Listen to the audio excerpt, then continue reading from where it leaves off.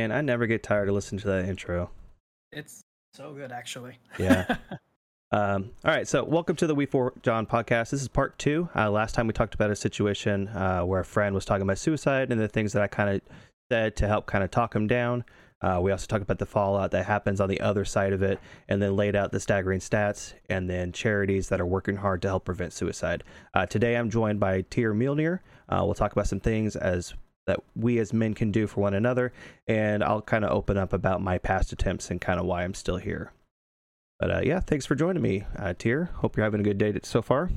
Of course, it's every day is an adventure. We'll put it that way. But we Yeah. like the title says, and like we for John. Yeah, my day was pretty rough. It was the most Mondayest Friday ever.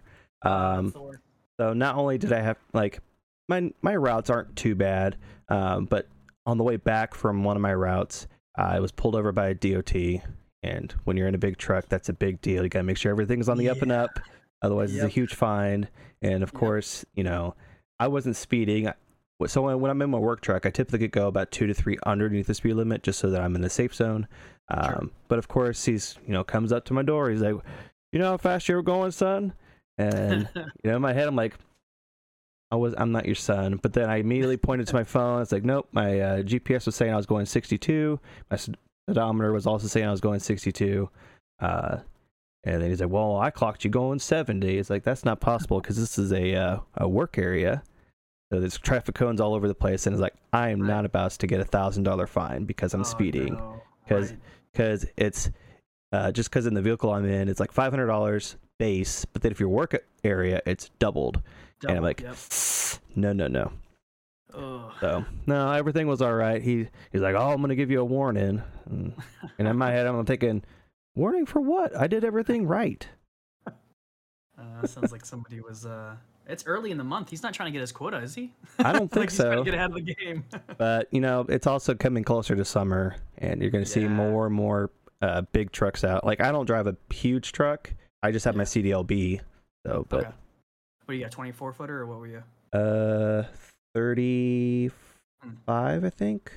Okay. I haven't measured the length. I just know that it's 12 foot 2 inches tall.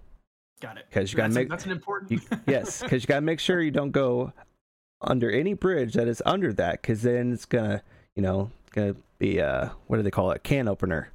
Yeah, I work in warehousing, so and safety and security in warehousing. So I often deal with issues that are related to drivers or driver deliveries. As a matter of fact, my company I work for does a lot of deliveries, and 2 weeks ago, we can't open a top of a rental van, because most of them are using rental truck, I should say. Yeah. Of the tree branch. So I'm well versed. Gotcha. So is that the baby in your lap? This is the baby. This is BB. She's my only hope for a child. But she is, like I was telling you earlier, she's had a long storied life. She's a fighter. Like I said, the good news is we should be able to medicate with some of her recent issues, and hopefully she'll get back to healing. She's got a feeding tube in right now, which is like the scariest thing in the world for me. Yeah. Because I am not I've never had to deal with that kind of thing. So got to keep the feeding tube clean, and if she doesn't eat, we got to feed her through the tube, and she's trying to recover from her recent surgery. Well, we hope for a quick and speedy recovery. Yeah, it's my baby girl. Yep. All right, so in last episode we talked about suicide. We talked about the stats. Today I kind of want to go more in depth, like what can so the first question is, what as men in our society, what can we do for other men, especially those that are prone to self-harm? Looking at the stats, seeing that depending on whether the person's married or unmarried, their version of suicide is different. So if you're married, they're going to use a gun or any kind of weapon. But if you're unmarried, you're more likely to hang yourself or use other means that are like harder to find, I guess. And Raptor pointed out that someone using a gun, the police is going to be the one to clean that up. Yeah. But if you hang yourself, it's a silent crime. Right. And you don't, you stumble on that scene versus you hearing the scene for a gunfight. So is there a distinction as you kind of pointed out the difference in like the method. Is there a distinction in the frequency between single and married? Like, is there a higher rate of suicide among married men versus single men? I'm just curious. When I was doing the research, they didn't really have much of a correlation. The only thing that they said is that the methods changed based on who it was. Yeah. So yesterday was very stat heavy, but today I just wanted to focus on, questioning, and then I also want to talk about your community and if you support charities and stuff like that. So like the first question, what do you think we as men should do in this society? I know a lot of times we kind of play off as like we're tough, we got everything, and we're supposed to have everything figured out. But is there anything that you think we can do that will kind of pivot that change?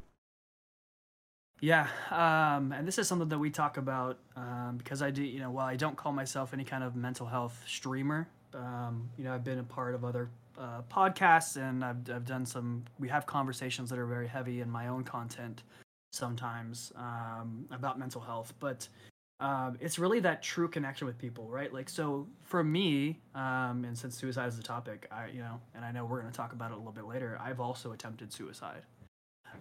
So I've been in dark places that maybe others are experiencing or are headed down that road towards.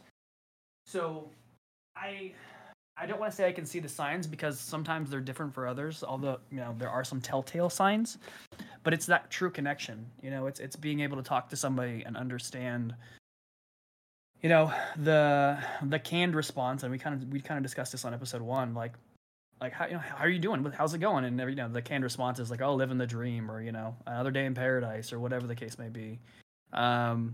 But being able to either have that connection or to decipher through or kind of push through in a way that actually gets a real answer, and also encouraging others, like by example. So like if somebody asks me how I'm doing, there'll be times where I'll be like, I'm terrible. I'm not good.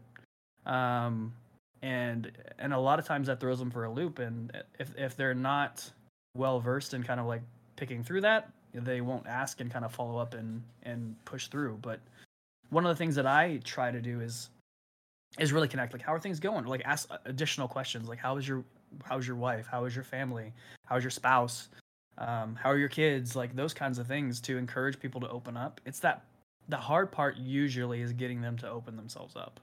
Yeah. Especially if it's somebody you're not close enough to be able to have those conversations where they're comfortable telling you that things aren't okay. Because it's like we're very good as a society at having these. I hate to quote like Fight Club, but it's one of my favorite movies. But like these single serving friends, these single serving interactions, where it's it's a canned interaction, it's a one time thing, you're an acquaintance, you never really get to know that person.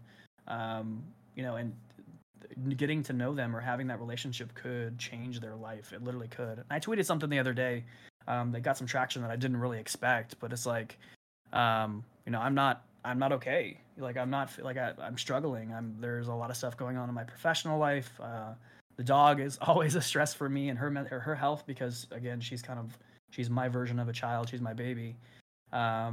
And it's been tough for the past 3 to 4 weeks, where my grandfather passed away. There's just all this stuff that happened that sometimes is like, I want you guys to know that I'm roughing it out here too. We'll get through it. We'll find a way. We'll connect. If you want to talk to me about it, I will totally have those conversations with you. But it's okay to not be okay, and I think that people need to understand that more. And it's not just a saying to get clout. It's like, legit, you're gonna have good days and bad days, and on those bad days, it's really important that we are able to connect with people.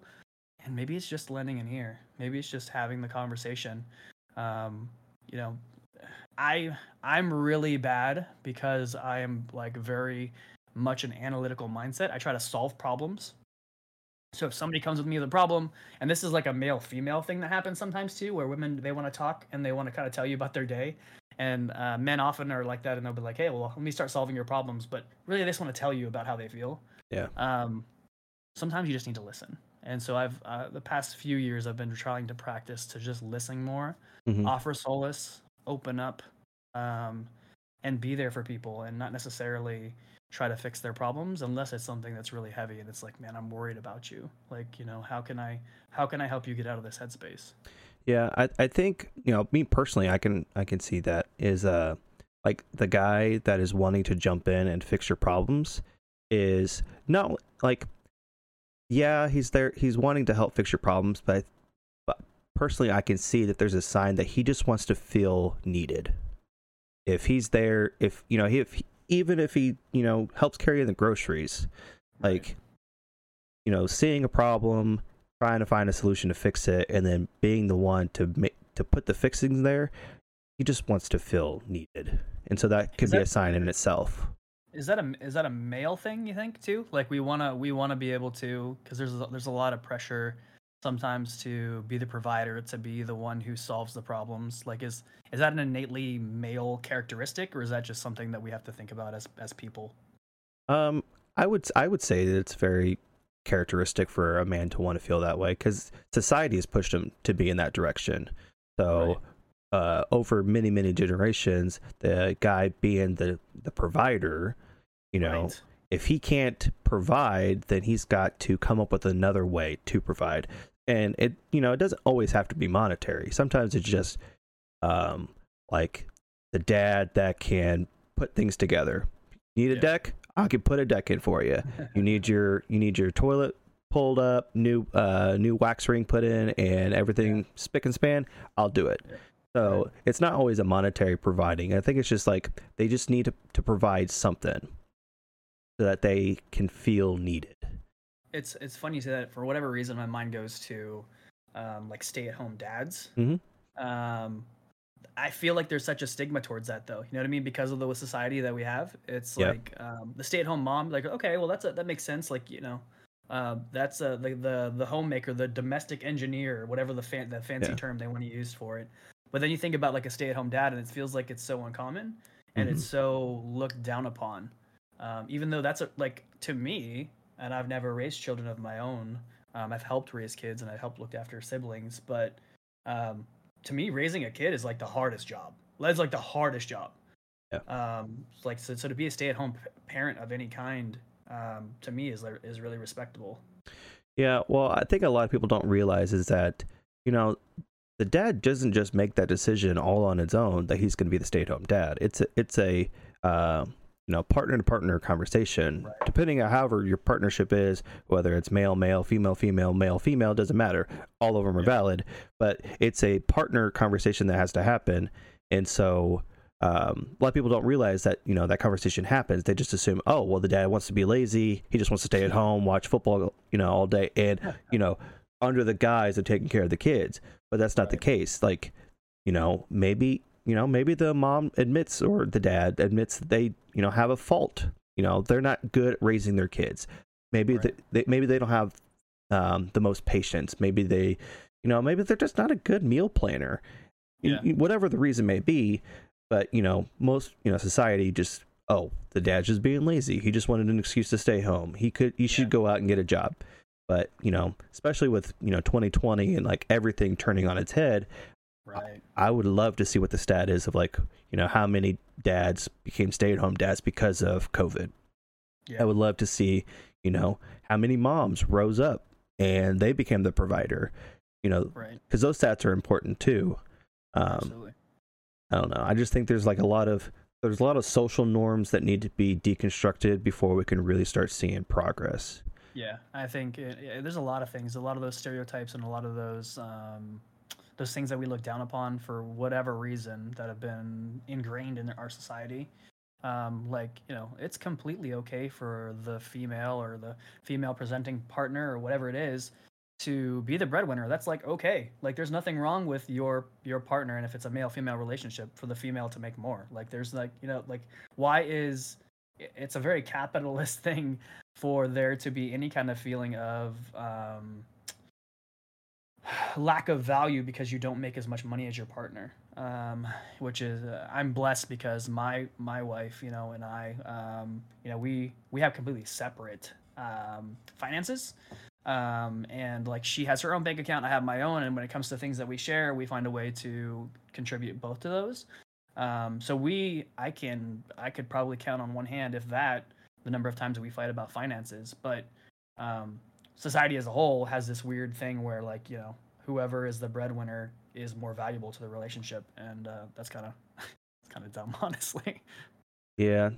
It's interesting that you mentioned that you and your wife have separate finances. I remember seeing a TikTok. It was an interview that Steve Harvey was doing. He was talking about how a married couple should have 4 bank accounts: one for the male, one for the female, both separate. That's your fun money. Yeah. Then you have an account for the bills. So all the money that that you need for your bills goes into this one account, and then there's one account completely separate of everything, and that's your savings. That's your future planning. And so I think personally, I would love to get on something like that, but we have a little bit of work to do, because right now I'm the current the breadwinner of the family. My wife is a stay-at-home mom. She's taking care of the kids. She's doing a phenomenal job. Well, I'm sure. She might say that, oh, well, struggle bus is real over here, but I appreciate that, because it takes a sacrifice to do that. It does, and not to mention, like, even more ridiculous financial talk, but like the cost of just childcare, preschool or whatever. Aside from some of the other conversations around, like, are they safe or whatever, alone is ridiculous. So, like, it is not cheap if you were going to try to go some other route where one of you guys would work and you'd have the kids and some kind of childcare. Yeah, in most cases, it kind of just ended up like, if she ended up working and we got childcare, it was pretty much like a moot point, because like basically her income literally covers the childcare. So crazy. So, yeah, no, she's been a stay-at-home mom for the majority of our kids' life, and I greatly appreciate it. I don't tell her as often as I should, but I definitely appreciate it, because then I can do my thing. I can go to work. Work the 9 to 5, be home. I feel like I'm providing. Absolutely. So it's funny that we were talking. We kind of transitioned it naturally, talking about like male stereotypes. So the next question I have is, like, how do you think that the typical male stereotype plays into the rising male suicide rate?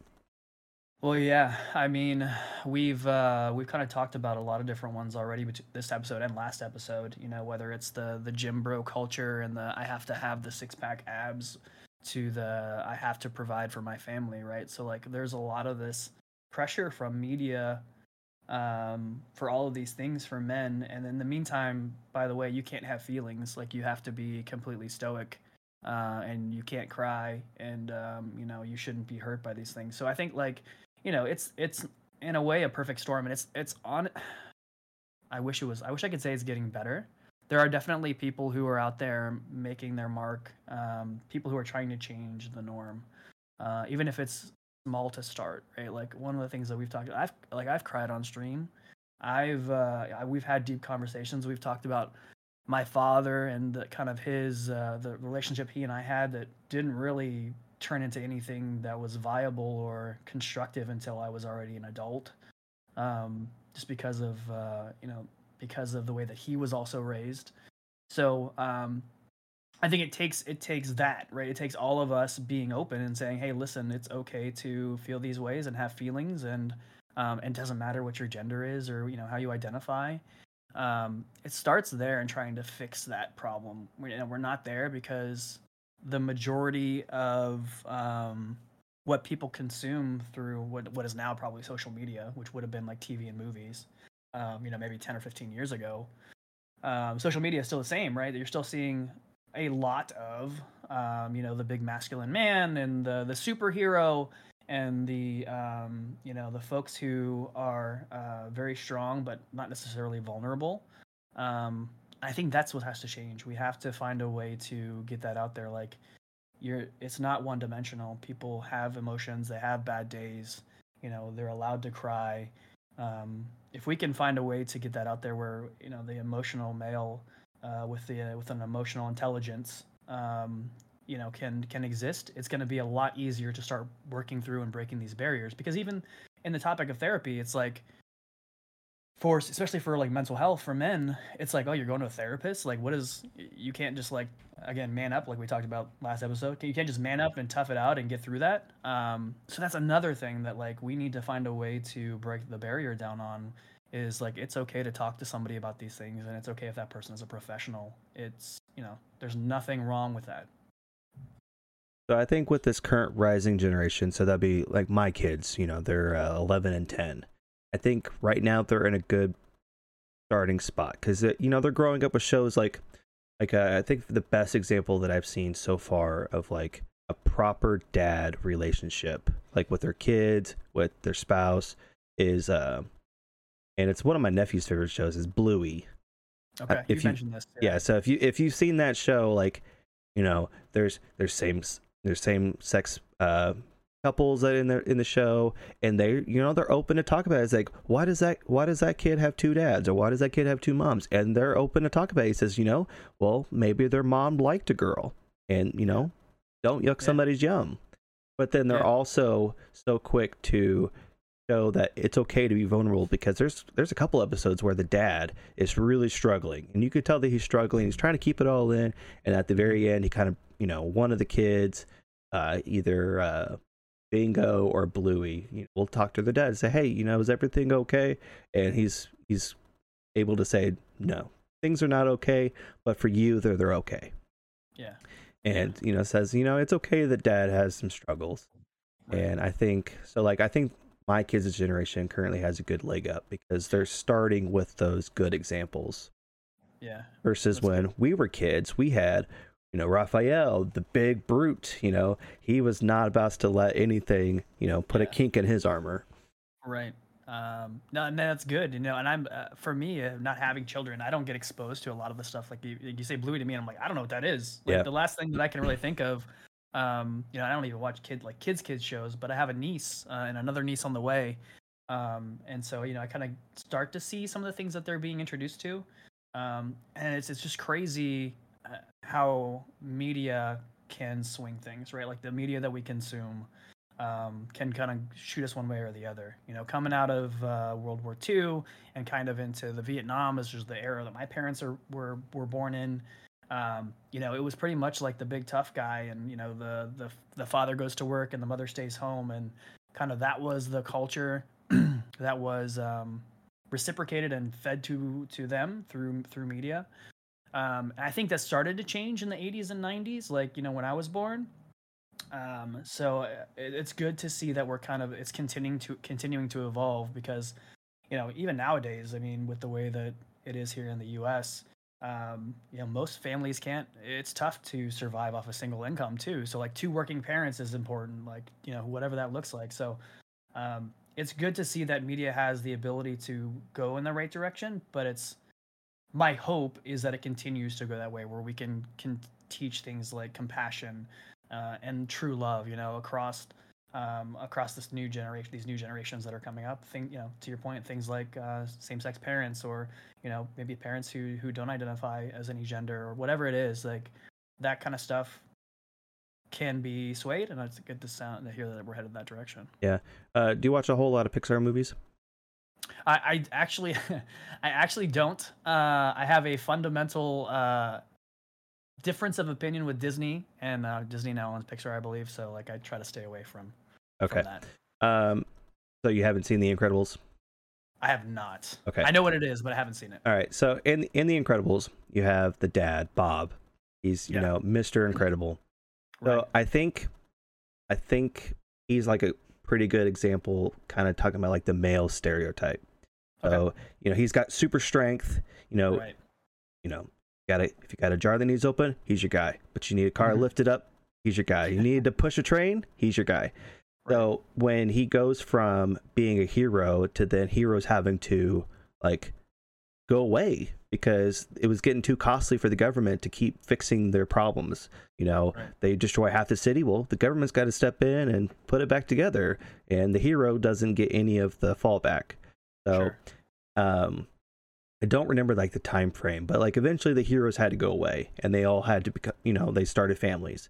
And so Bob, you know, is now an insurance agent, and he absolutely hates his job, but being the hero, when prying ears aren't hearing, he's quick to, tell like the old lady, it's like, hey, if you want this to be taken care of, this, you need to do this. He's like, look, write this down. This is how you're gonna get your coverage. And then he gets pulled to the office. He's like, you need to stop giving away all our secrets. We're supposed to make money, not give it away. But then, so at the end of that movie, heroes kind of come back. Bob feels like he has a purpose. Yeah. He started sneaking away and being a hero for hire type situation. It led to the bad guy, revealing his hand, saying, "Oh, you were doing this for me, so that I could find a way to kill you." And at the end of the movie, heroes come back. Well, transition to Incredibles 2. Society just doesn't want Bob. They don't want Mr. Incredible. They want Elastigirl, which is the wife. Okay. Right. And so then he has to transition from being the working dad to now being the stay-at-home dad. Okay.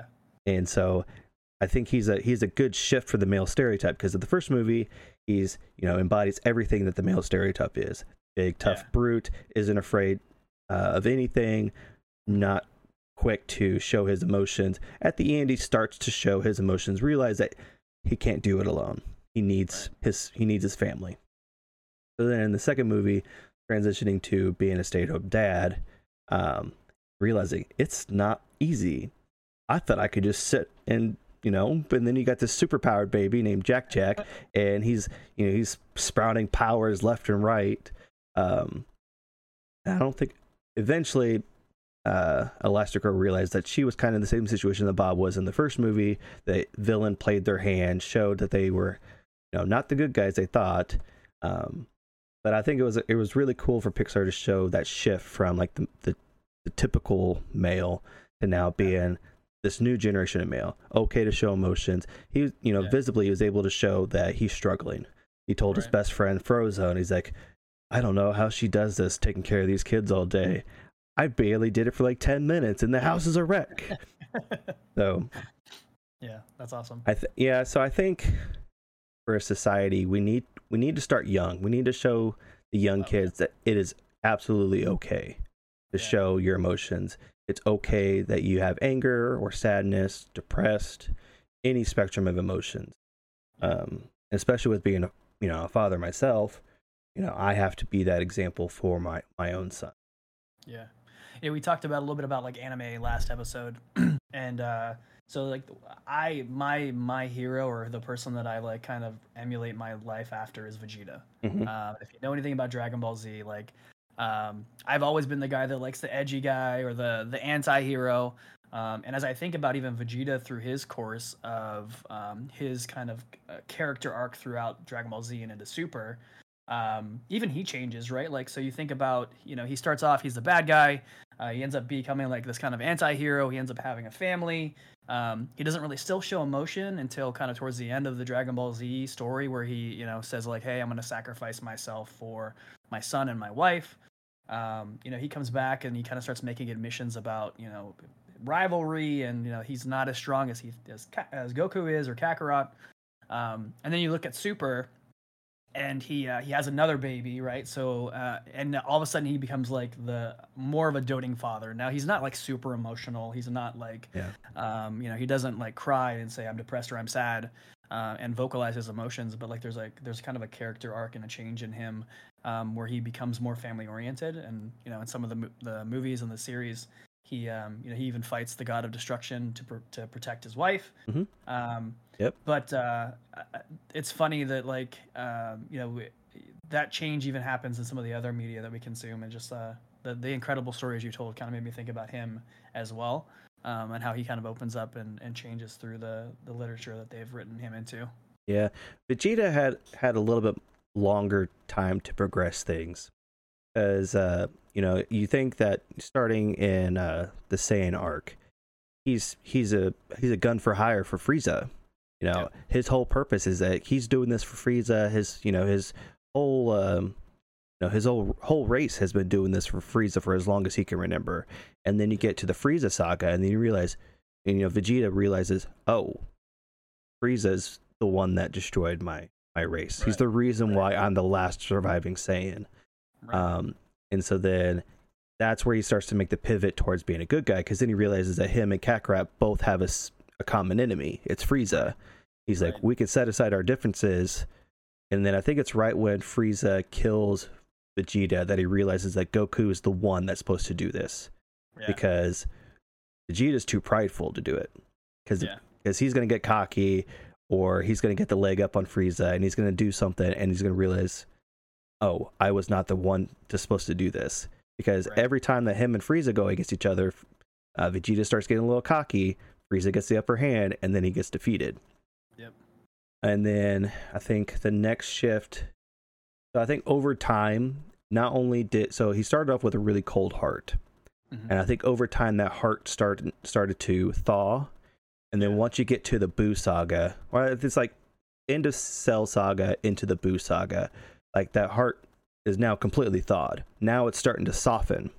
Sure. And so because over time, between those arcs, you start to see his relationship with Trunks start to get better and better and better. Instead of constantly, pushing him to be stronger, he just, he says, like, he still pushes them to get stronger, but he's also like, it's okay, you can go out and play. Becomes a little bit more lenient towards his raising of Trunks. And then when you get to Bra being born in Super, then you start to see so his heart's completely softened, but now it's flipped on its head. Now he gets to enjoy being a parent. Yeah. So now you're seeing him go out with Trunks to like the carnival in one episode, or there's a couple frames in the manga where we see he's actually holding his daughter, but you never saw him ever hold Trunks. Yeah. And so it's really cool, fun shift. And I know sometimes in Super they kind of like, have Goku make comments about it, because Goku doesn't have any daughters at all. So like this is completely, out of his realm. He's like, what's it like having a daughter? And so I could definitely see Vegeta being that transitional male stereotype, but now he's starting to be, what we want us to be. Yeah, absolutely. Plus, I need to redeem it so that Raptor will yell "My Bulma," because he does it. He does a pretty good Vegeta voice. Yeah, I still have to hear that after he mentioned it last time. I was like, oh, I need to hear it. Yeah, I know in last episode, really start to see some of the kinks in everyone's armor, and I think that's important that we see that, and then we also kind of encourage that too. I know it was a pretty rough episode for Raptor because he's got a personal experience of his brother dying by suicide, and so he was the one that kind of gave us the inside look of the fallout. Right. And so my next question is, besides helplines, what do you think that we as a podcast can do? I know we can put the hotlines out there. We can say that our DMs are open, but is there something more tangible that we can do? Because I know we can't just talk to everybody and talk everybody off the cliff, and we can't also just push the hotline down their throat. Right. There's the hotline is important, right? I think everybody should have that be made available. There's some other resources out there. There's some websites that people can look at, and if I'm not mistaken, they can chat with people as well, if that helps them feel a little more anonymous, because I know sometimes that is a concern. Supporting charities, I would love to find a way to, and I do. We might talk about this a little bit more later, but having us encourage folks to support those charities, point them in that right direction, and then just encouraging people to talk about their experience. It can be difficult. It can be difficult to open up, but as we share our experiences, and obviously become resources for them to listen to us, and for us to listen to them, sharing our experiences, I think it's important with whatever you're facing is, whether it's a mental health struggle, whether it is suicide, to somebody like Raptor, who is on the other side of that, right? Who's experienced that with somebody very, very close to him. Sharing that experience, as difficult as it might be, our experiences with, if even attempted suicide, that's important, because one, it lets people understand, what we've been through, and they can help relate, which is it's funny. Sometimes I feel like I feel like it's not important that people relate to you. I'm conflicted sometimes. Like I feel like people should be able to open up despite having the not relating. They should be able to be open, but at the same time, there's something endearing about like, hey man, we've been through something similar. Like we've even folks that I had a good friend who I kind of helped through a divorce because I've been through a divorce, and he was struggling to understand the situation, struggling to understand why would she do this to me, and I should have done this, I should have done that, and just helping him, letting him vent to me, and then being like, hey, can I offer some feedback, or do you want to hear what my experience was like? It really helped him, even though he still struggled. It helped him kind of get over the hump with like moving forward with his experience. So there's something to be said for that, to be able to find somebody who does have that relationship. My goal would be one day that people are open enough to be able to talk to whoever they need to without needing that. But that relationship is the first step, and if they understand we're real, we provide them as many resources as we can. We encourage the support. We encourage the charity, different charities that they can support as well. Let them know they're not alone. You're never alone, even though it might feel that way. And social media is a great thing for that, because there are people you can reach out to. There are people that you can find who are like your people, despite who's around you. I think those are the things that we can start doing, and along the way, hopefully, we can find maybe more ways to be even more impactful and more helpful to people. Yeah, as much as I love to say that social media has really helped like bridge the gap with communications, I also want to tread with caution that social media, while it can be good, it also kind of magnifies the loneliness that people might feel. Like, especially if someone doesn't have like a huge following, they maybe just started on the social media, and they throw a message out to the ether and it doesn't get any response. It kind of magnifies that loneliness. So while yes, like for us streamers, social media is a great platform for us to kind of put our message out there. It's for those that don't have that, just kind of tread with caution. There's plenty of resources, like we'll have the text line posted in the show notes. We'll have other helplines for if you need help. Just don't rely solely on social media to get your voice heard. Talk to someone that you're close to, you have a phone number for. Definitely reach out to any of these hotlines. Yeah, I would also encourage people to, even though you may be in an emotional state, right? Especially if you're feeling like you want to end your life, right? You wouldn't expect an answer if you went out into the woods and just screamed like into nothingness. So that social media can feel like that. It's, to your point, especially if there's nobody on the other side of that. So the direct line is always better. It should never be this kind of blanket statement out there. Reach out to somebody you're comfortable with. I would hope there is somebody in your life that you can connect with or be honest with. If you feel like that's not the case, then there are resources out there, right? And I want you to 100% utilize those, because trust me, you not being around would make an impact in somebody's life. You might not feel that way, it would, but you making a decision to take your own life is just it's. I don't want to say it's never the answer, but there are opportunities for you to get better. It can't get better if you're not here. It cannot get better. So, we want you to move forward, and it's okay to have bad days.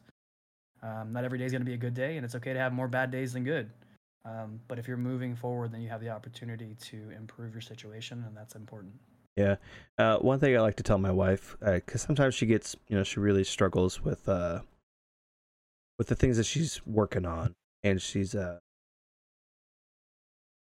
wants to go 0 to 100 right from the get-go. But sometimes I have to remind her it's okay if you can only go 0 to 5, 0 to 10. Right. Sometimes just taking any step forward is still a step forward. So yeah, don't feel like you have to go 0 to 100. No one is going 0 to 100 from the get-go. Yeah. We all go at our own pace. We all. I said yesterday. Sometimes the things that we're going through, to some people might look like a speed bump, but to another person, it's a cliff for them. Yeah.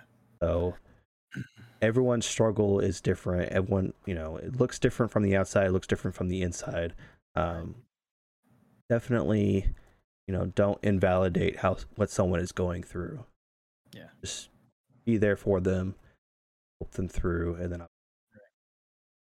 so I wanted to pivot. Is there any does your community support any charities?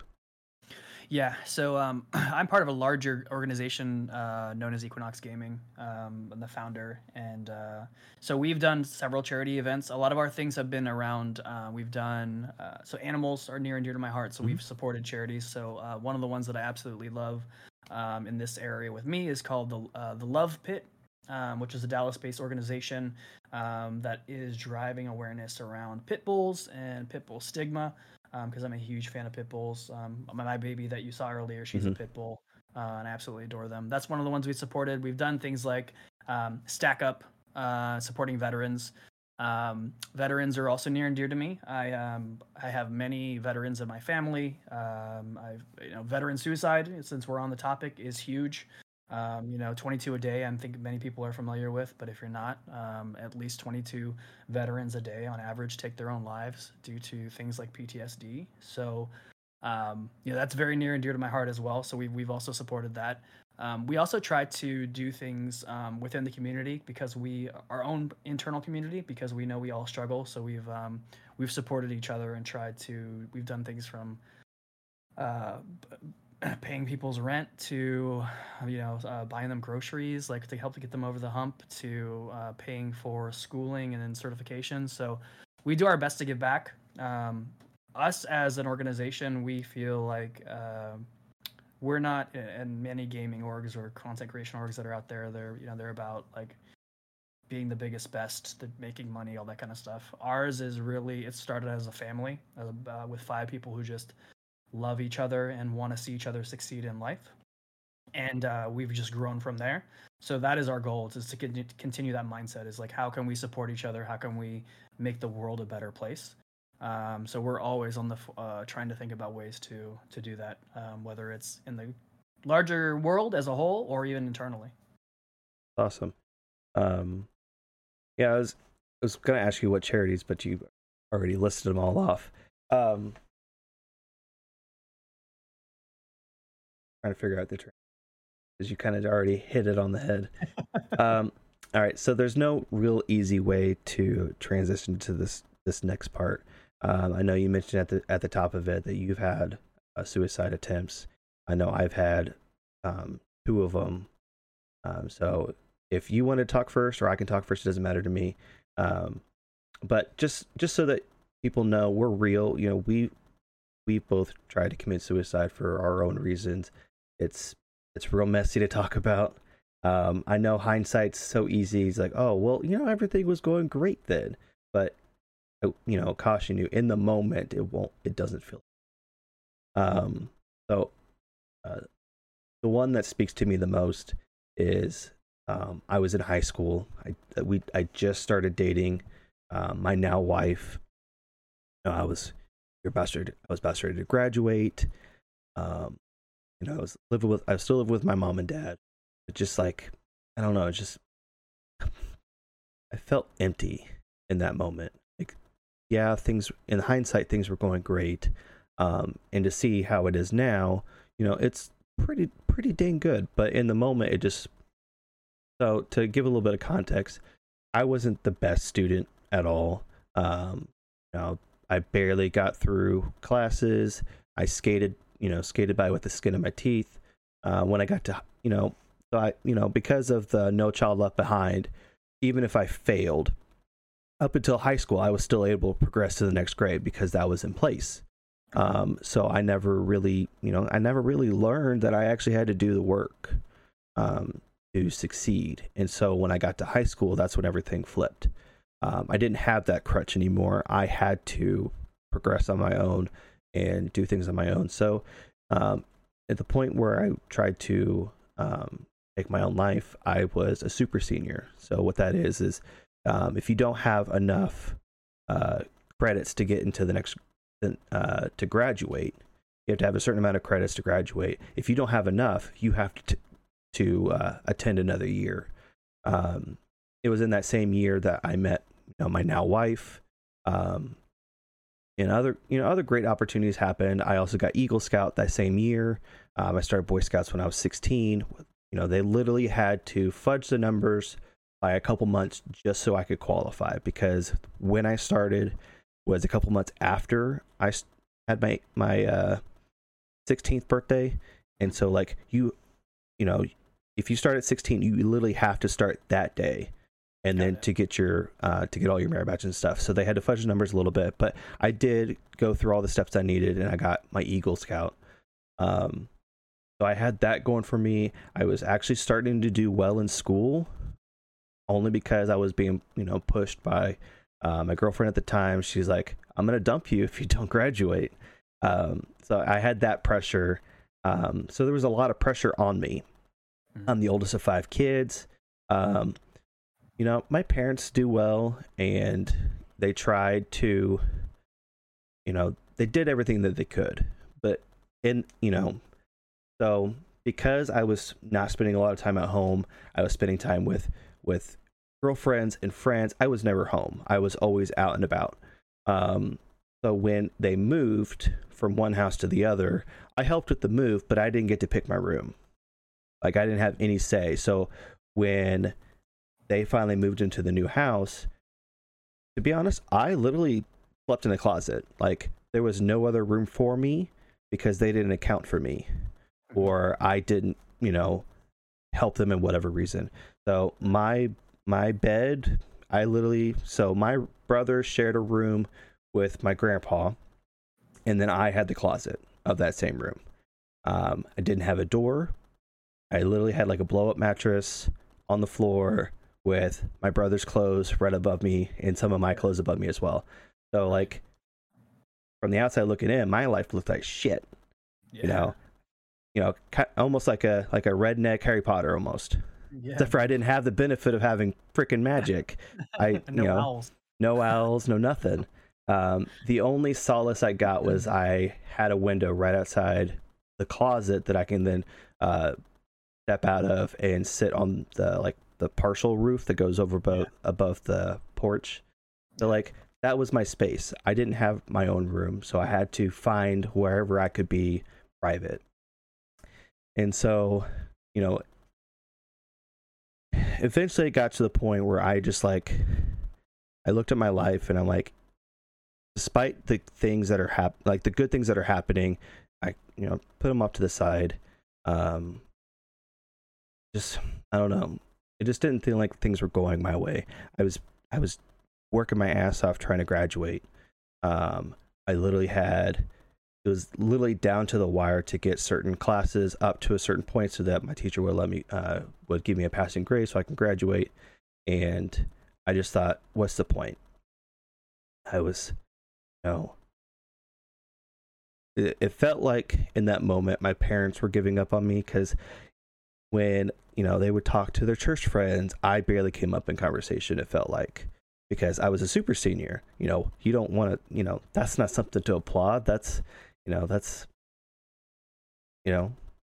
so I kind of felt like I was a burden more than I was a help to anybody. If my dad needed help with something, he asked my brother before he asked me. If my mom needed help with something, she'd ask my sister that's just below me, or any of my other siblings. Besides prom, I wasn't given a whole lot of attention. It was also at that moment that it was also around that time that I also had my back injury too. I was in advanced weightlifting, and we were learning how to squat. And it was the second time that we were doing squats and weightlifting, and one of the classmates thought it would be a fun prank to go around and add an extra weight on one side without telling anybody. And my spotter didn't do his job by telling me that. He just let it happen because they were buddies. And I went to do my squat, and I noticed that my right side was heavier than my left. And but I was already in the squat. Like, I already had it up on my shoulders, and I put it back on the bar, didn't think anything of it. Next day, I couldn't even walk. Yeah. I barely could feel my legs. I kind of thought I was going to die. I was like, I'm paralyzed. How the hell did that happen? Right. And then I'm going through my head, and it was because the extra weight was added on. It just didn't sink in right then at that moment. So I was already dealing with the back pains too, because there's just some days it's just excruciating to walk. I went to a chiropractor a couple times to get an adjustment, but it just never really fixed it. I know I had to do physical therapy, but I was 18. Well, no, 18 turning 19 that year, and I felt like, no, this I can just walk this off. I just have to take a little bit of pain pills to get through it, and then it'll be fine. Take 4 ibuprofen, give it about an hour, I'll feel fine. And it was so all these things were starting to compound on me, and I wasn't seeing any light. All I was seeing was darkness. And so I grabbed some rope that was down in the basement, because that's where my dad had all his tools. We didn't have a garage. All his tools were in the basement. So I grabbed some of his rope, and because I was in Boy Scouts, I knew how to tie my knots. So I paid my the hangman's noose. Yeah. And I had it set up in my closet room to hang myself there. I tried to make sure that I was quiet, that way they didn't hear that I put a hook, an anchored hook in the roof. Yeah. And that night I was going to do it. So I didn't tell anybody anything. I kind of just, I lived life like it was normal. And then that night, it was a Friday night, and I went to get everything set up.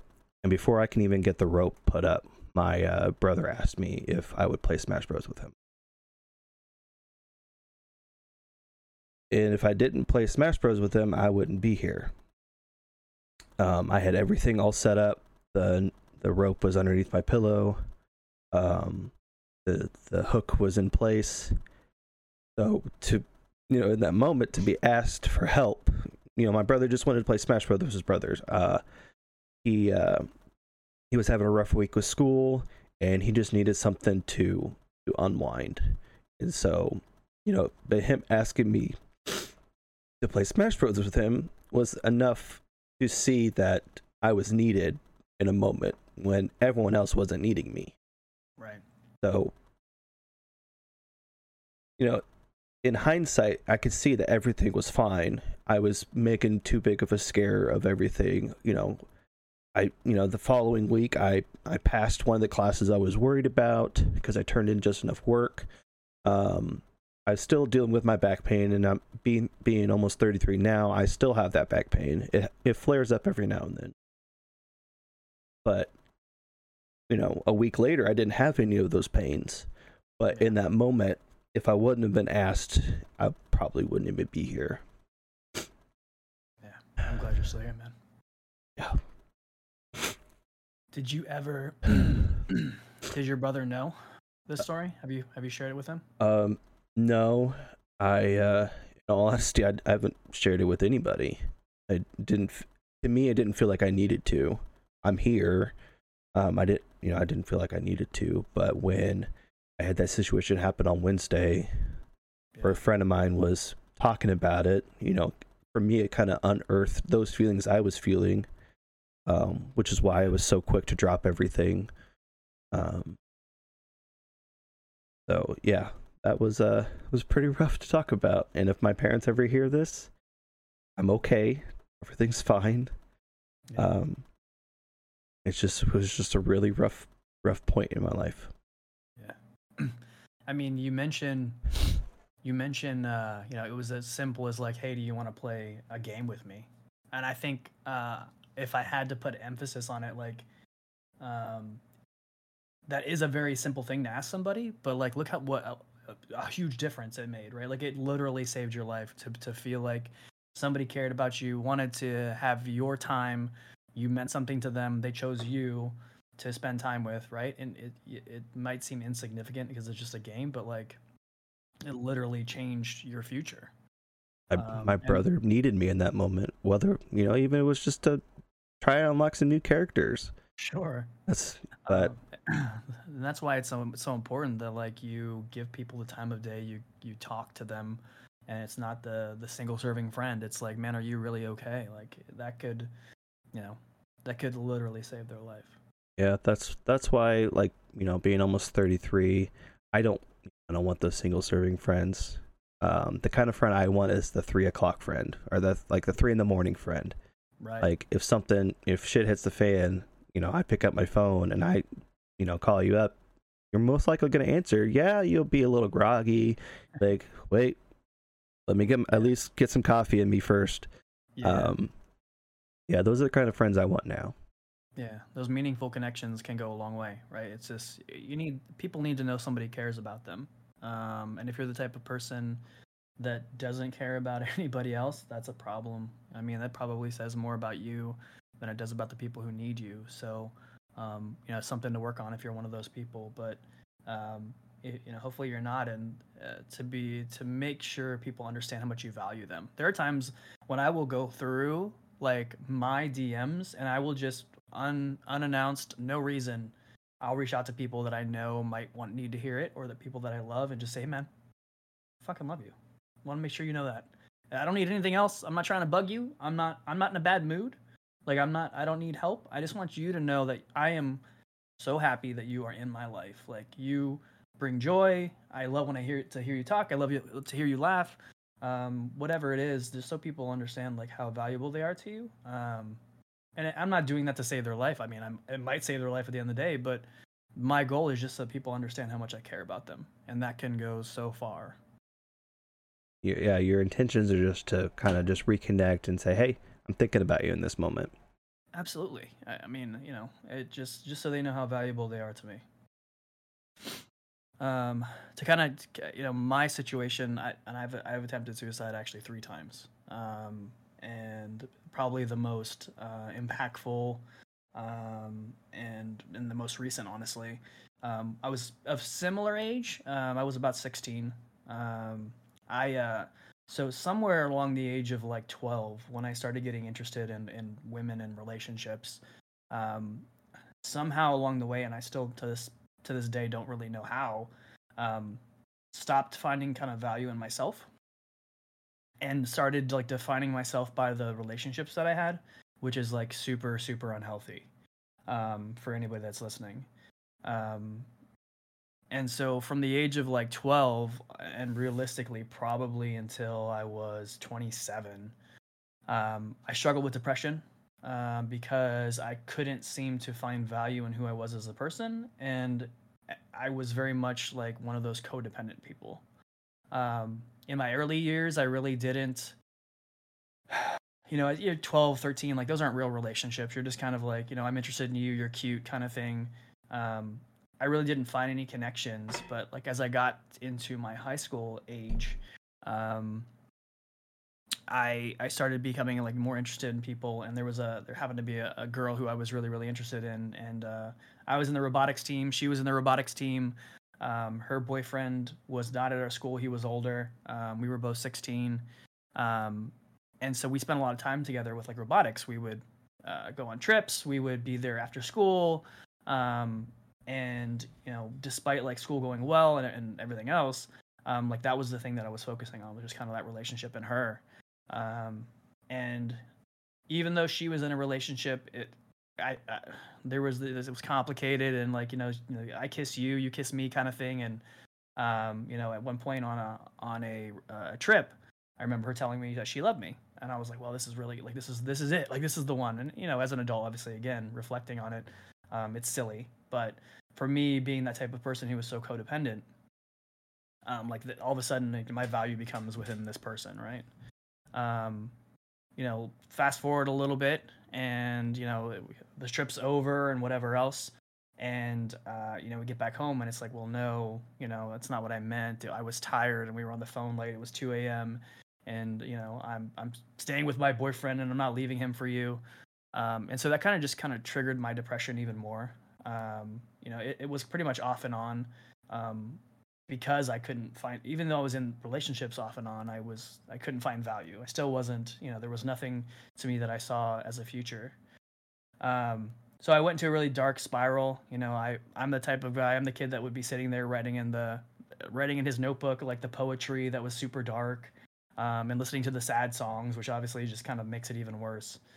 And I had a good friend who actually was my neighbor across the street, who was a year or two younger than me.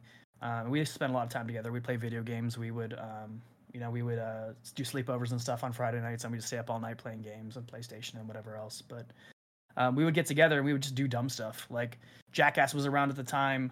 There was all kinds of those kinds of shows, and like it was kind of the start of being dumb things to get famous. So we kind of hopped on that train. Nope. But I remember thinking to myself, like nothing that matters, man. Like it doesn't, like, this girl doesn't care about me, and this, I've cared about people for so long, and I try to connect with them. I try to tell them how I feel, and it just doesn't work. And so I actually went through we were spending the night at his house, and his room was down in the basement, and it was kind of like an add-on. But down in the basement as well, there was like cleaning chemicals and things like that. And we were kind of just goofing around, and we were like, oh, let's just like, you squirt this in your mouth, you squirt this in your mouth, and whatever.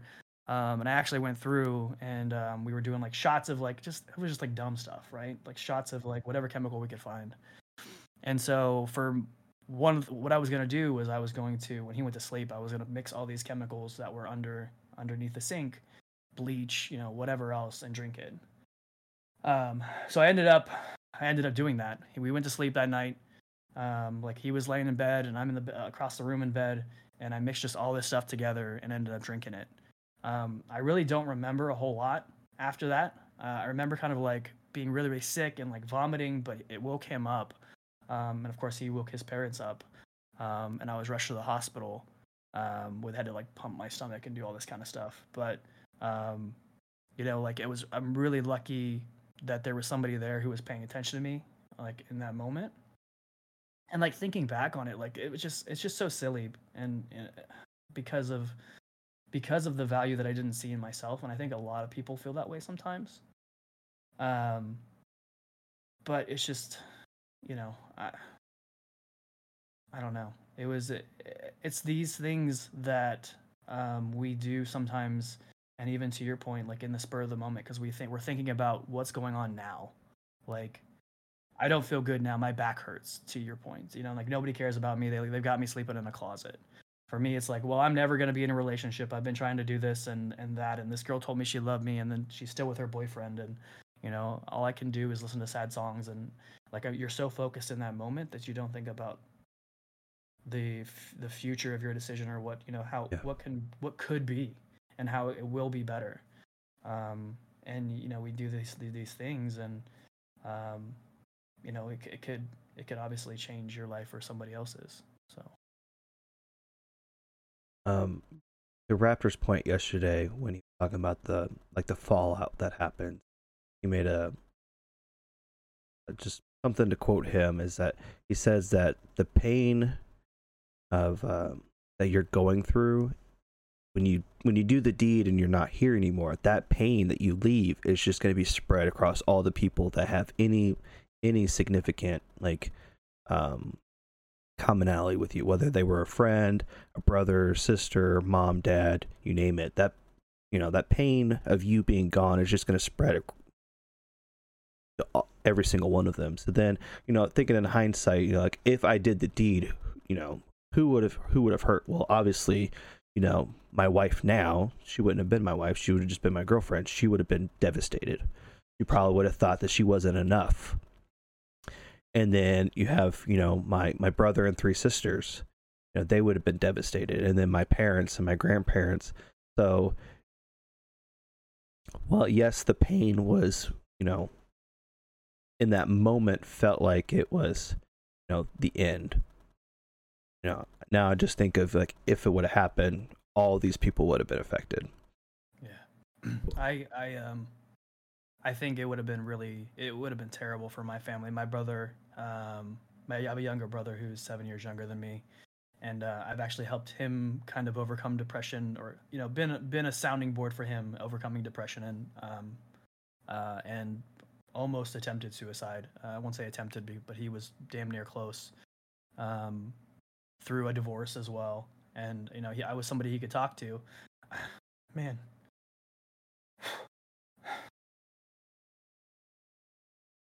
I can only imagine that if I had taken my own life.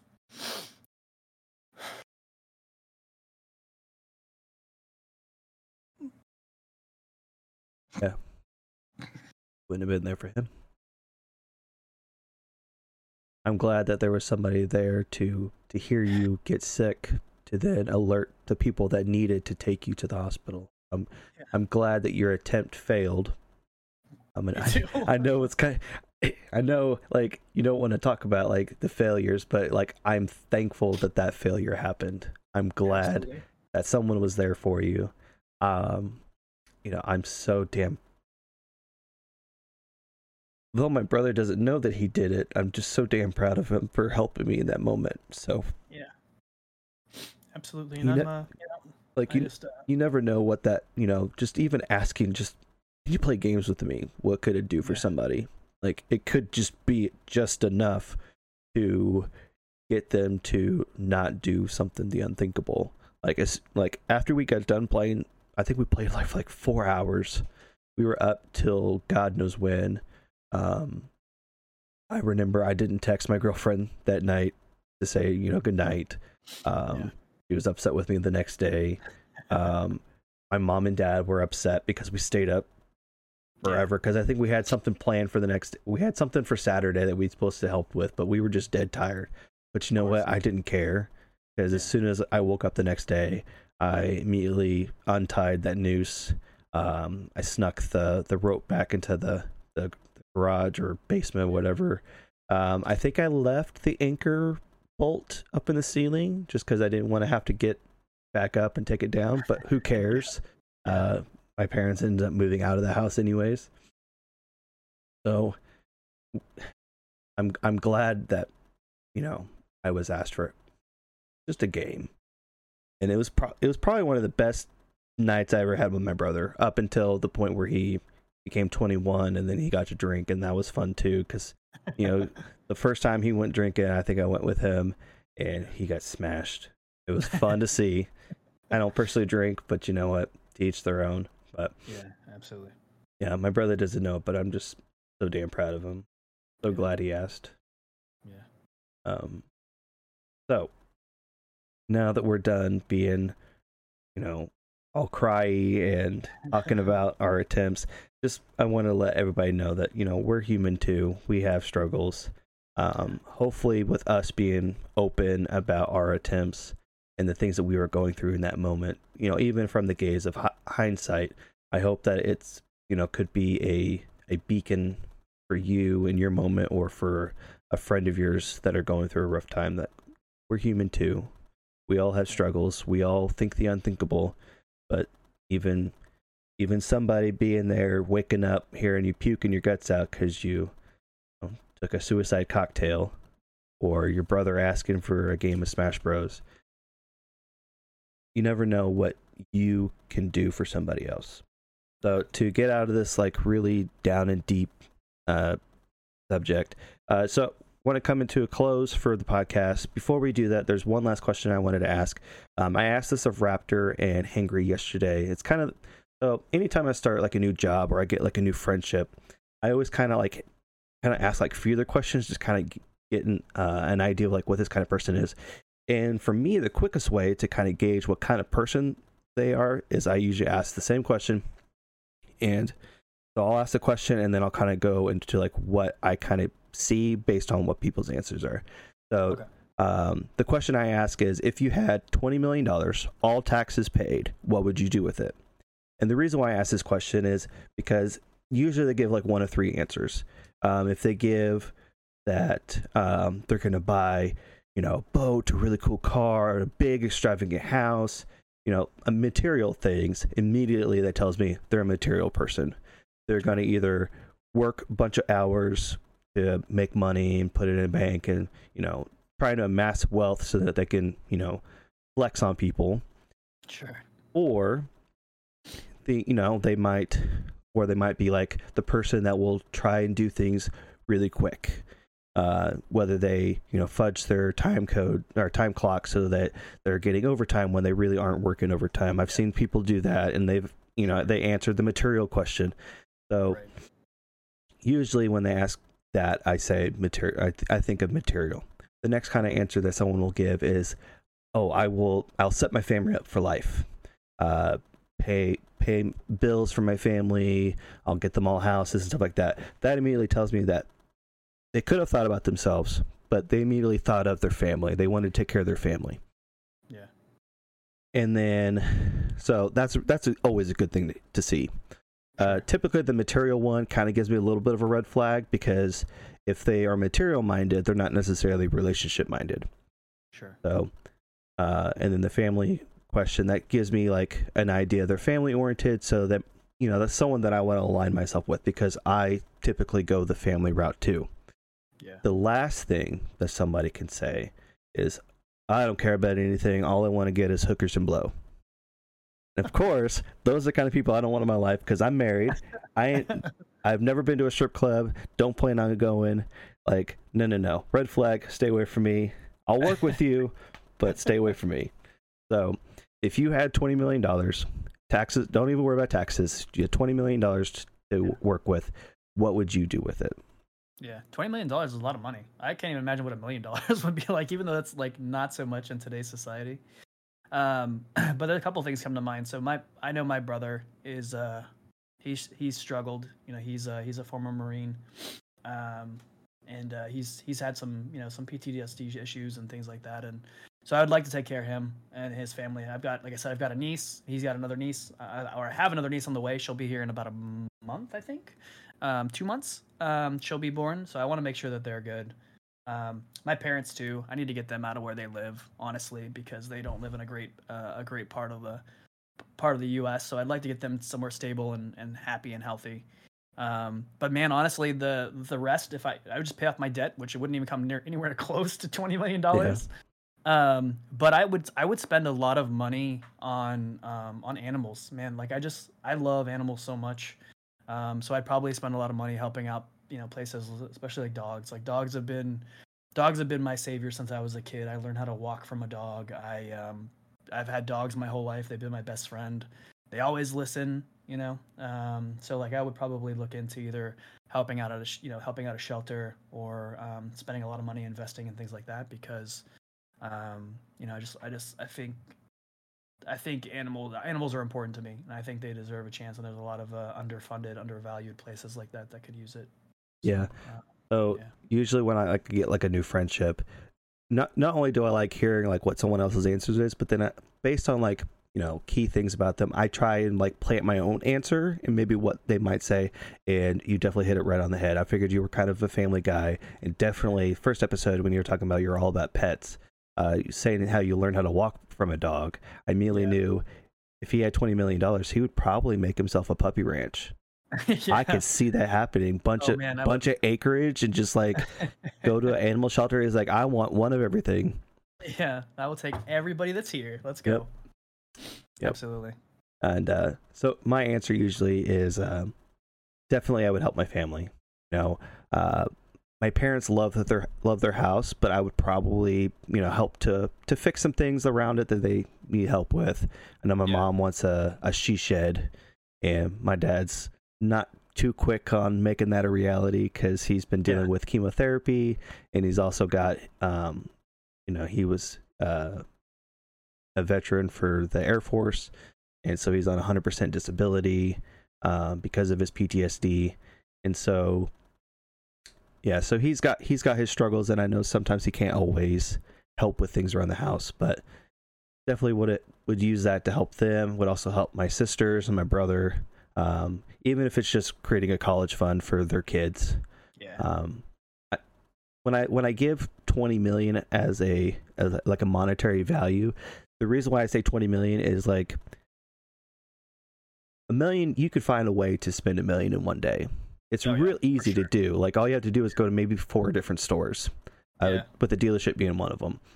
Yeah. But with 20 million, it kind of gives someone, a little bit more room to grow in their answers. Like, oh, well, if I had 20 million, this could be used for, a much bigger purpose.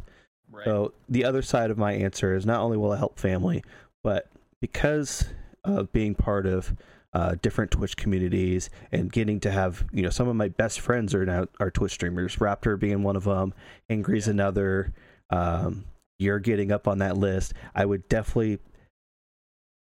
find a way to like benefit streamers as a whole. Like I love building PCs. I think it's really cool. Yeah. Probably even if it's just like a PC shop where I'm building PCs and I'm just shipping them out for free. Yeah. I could be like the free version of Power GPU. So it's like you get a PC and you get a PC, you get a PC, just because The Oprah I would PCs. love to just bless somebody in their setup. So that it's one thing they didn't have to worry about.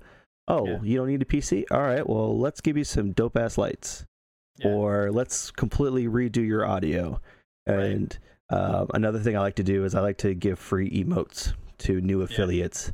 I would love to do that all day. Like just that is my job. I'm just gonna give away free shit. Yeah. It's funny you say that. One of my goals that I've kind of been trying to manifest this year is I want to give away a decent PC to somebody. Like, I want to find a way to either save up enough money or maybe even make a relationship with a PC company where we can do that by the end of the year. So I think it would just be awesome. There are a lot of really amazing people out there who find streaming as a solace, or it's a mental health refuge for them, right? Like honestly, for me, like early on, it wasn't about the people, but it became about the people. And now, like when I miss a stream, it's not like I don't like if I miss especially a Wednesday, like if I miss a Wednesday stream because it's like the middle between my Sunday and my Friday nights, and it's kind of a break for me.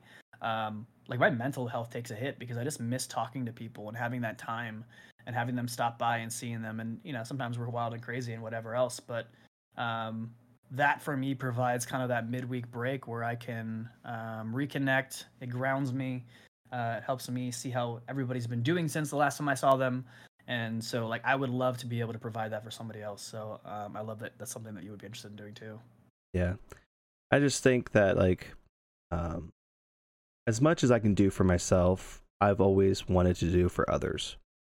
Even in a small way. Like I remember there's moments where like we didn't have a whole lot of money in the bank and like we're just limping till Friday, but then my heartstrings pull at somebody. Like I'm at Quick Trip and I'm getting gas for my car and I see like a mom and their kids struggling to put gas in their own car.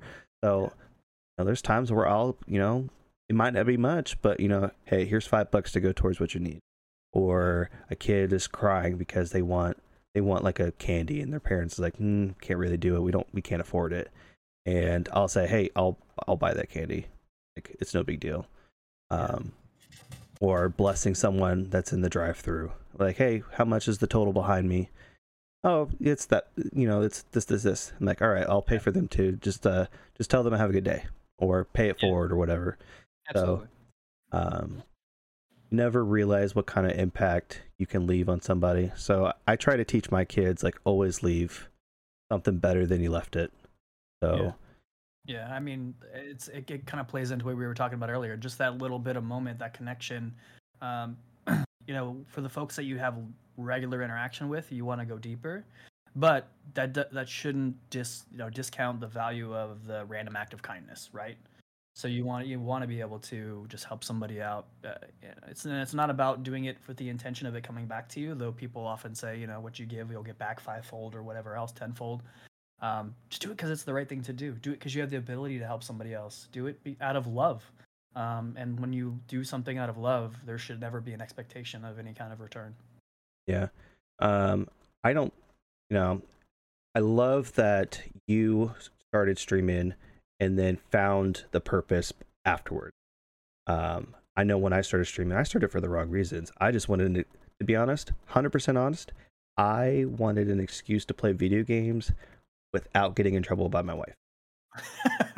I'm being dead honest, because I would say, hey, I want to build a PC, and she's like, well, what can you do with it? I was like, well, I can do my graphic stuff with that. And then she'd be like, oh, okay. And then I said, hey, but I can also stream, and there's a potential to make money out of it eventually. But then I just wanted an excuse to play video games, and have people join in. And I quickly learned, like, the first couple streams, that's the complete wrong reason to do it. Because then I'm looking for the wrong metrics. I'm not looking for viewers. I'm not looking for subs and stuff like this. All I'm seeing at that point is dollar signs. Right. So then, after doing it off and on for the last 2 years, I realized I'm not much of a streamer. I don't have that pull for people to watch me, and that's okay.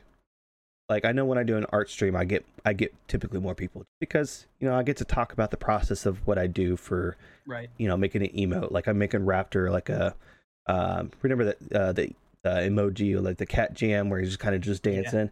I'm in the process of making one for him, but it's Raptor.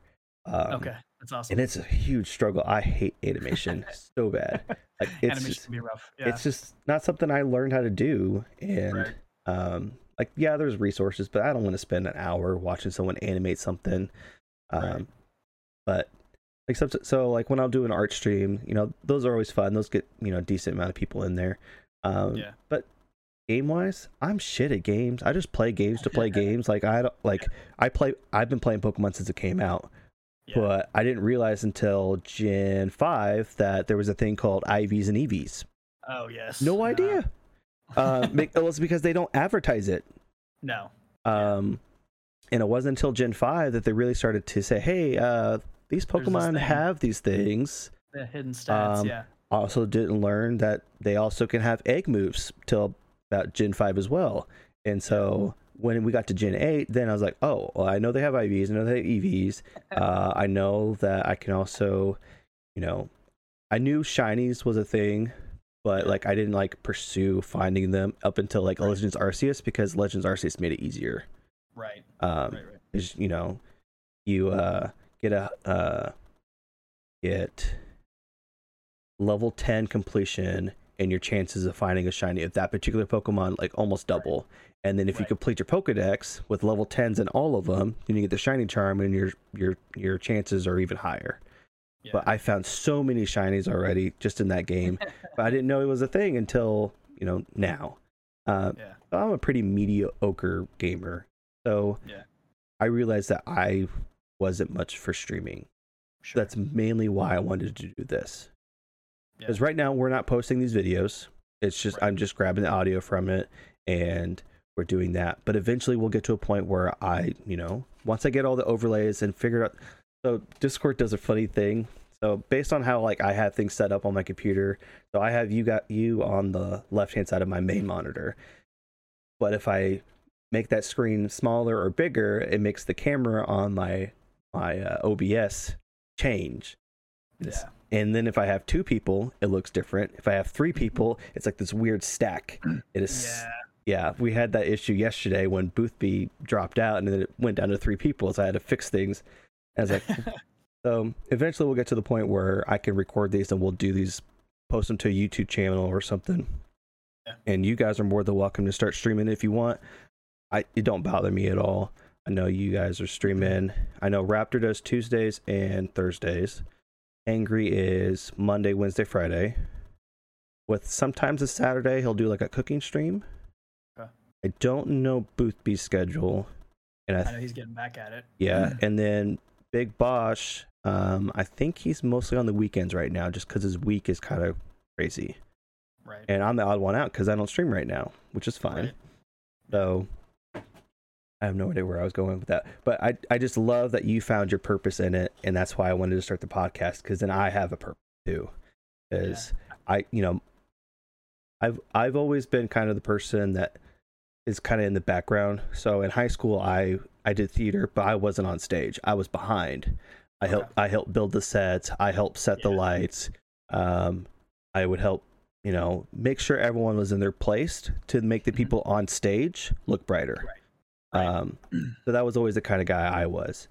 So then to me to make a shift and do something like this where I'm a host, Right. you guys are all, you're all co-hosting with me, but Right. I get to make a product now, and I Yeah. I get to have that purpose now. And so I'm finding my purpose in this. I think that's awesome. Are you? I think I know the answer to this, but how are you enjoying it so far? Well, I'm not the greatest when it comes to public speaking. So, and it's just like, so if I have notes for a particular episode, Mm-hmm. I get super nervous that I was like, oh, I got to make sure I get all the points. So then I go like a million miles an hour. I was like, Yeah. this was supposed to be an hour long, and now it's only, 20 minutes. Yeah. Right. So with the help of Raptor, he's telling me, hey, slow down. We have time. Like we don't have constraints. This is our thing. So I'm gradually learning, and I know that also helped with how I did the intro. I wrote down what my intro was going to be. I said it, and then I let there be a pause, and then we went into the topic at hand. Absolutely. So over time, these will get better and better and better, and then eventually posting them either live or after the fact with the actual video, that'll be a different thing.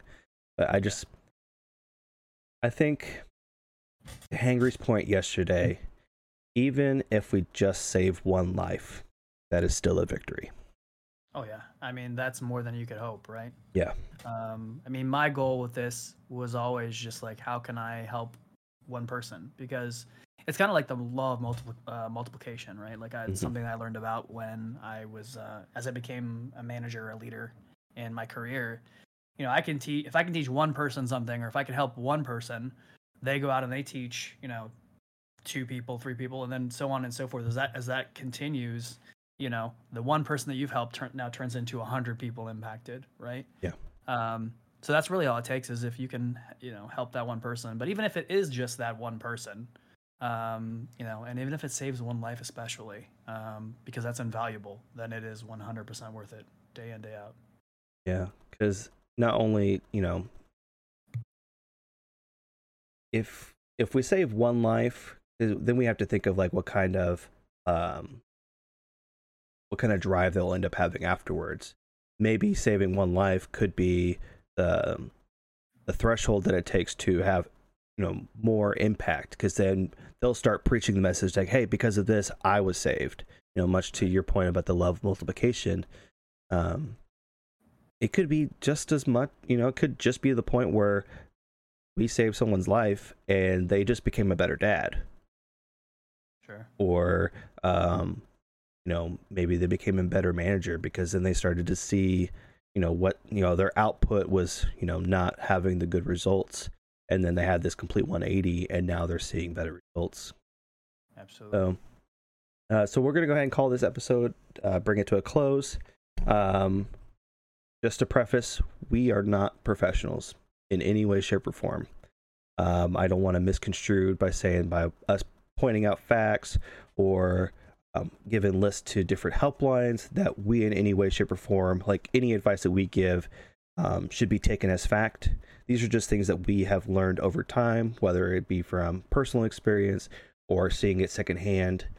So we are in no way, shape, or form a professional. We are just ordinary dudes coming together, hoping that just us being vulnerable to you is enough to help you or to help lead you to getting help.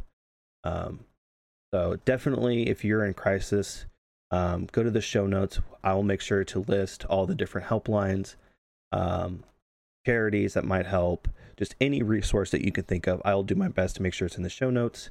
So as we call this episode to a close, I just want to let you know that if you found this podcast helpful in any way, shape, or form, or you just want to suggest topics for us to cover at a later time, the best way you can do that is to leave a review on whatever podcast app you're listening to this on. We are currently on Apple Podcasts, iHeartRadio, Spotify, and Pocket Casts, and more are coming as this thing grows. We will definitely read your reviews, and we will read them even on a future episode. We'll read them aloud. I might give a couple to Tier, a couple to Raptor, just to have you read. But yeah, any suggestion you have for how we can improve, or just topics you want to hear us go over, definitely leave it in your review and we'll read it. We shoot for 5 stars, but if we haven't hit there yet, let us know how we can get there as well. While life might get you down, we stand tall and we forge on.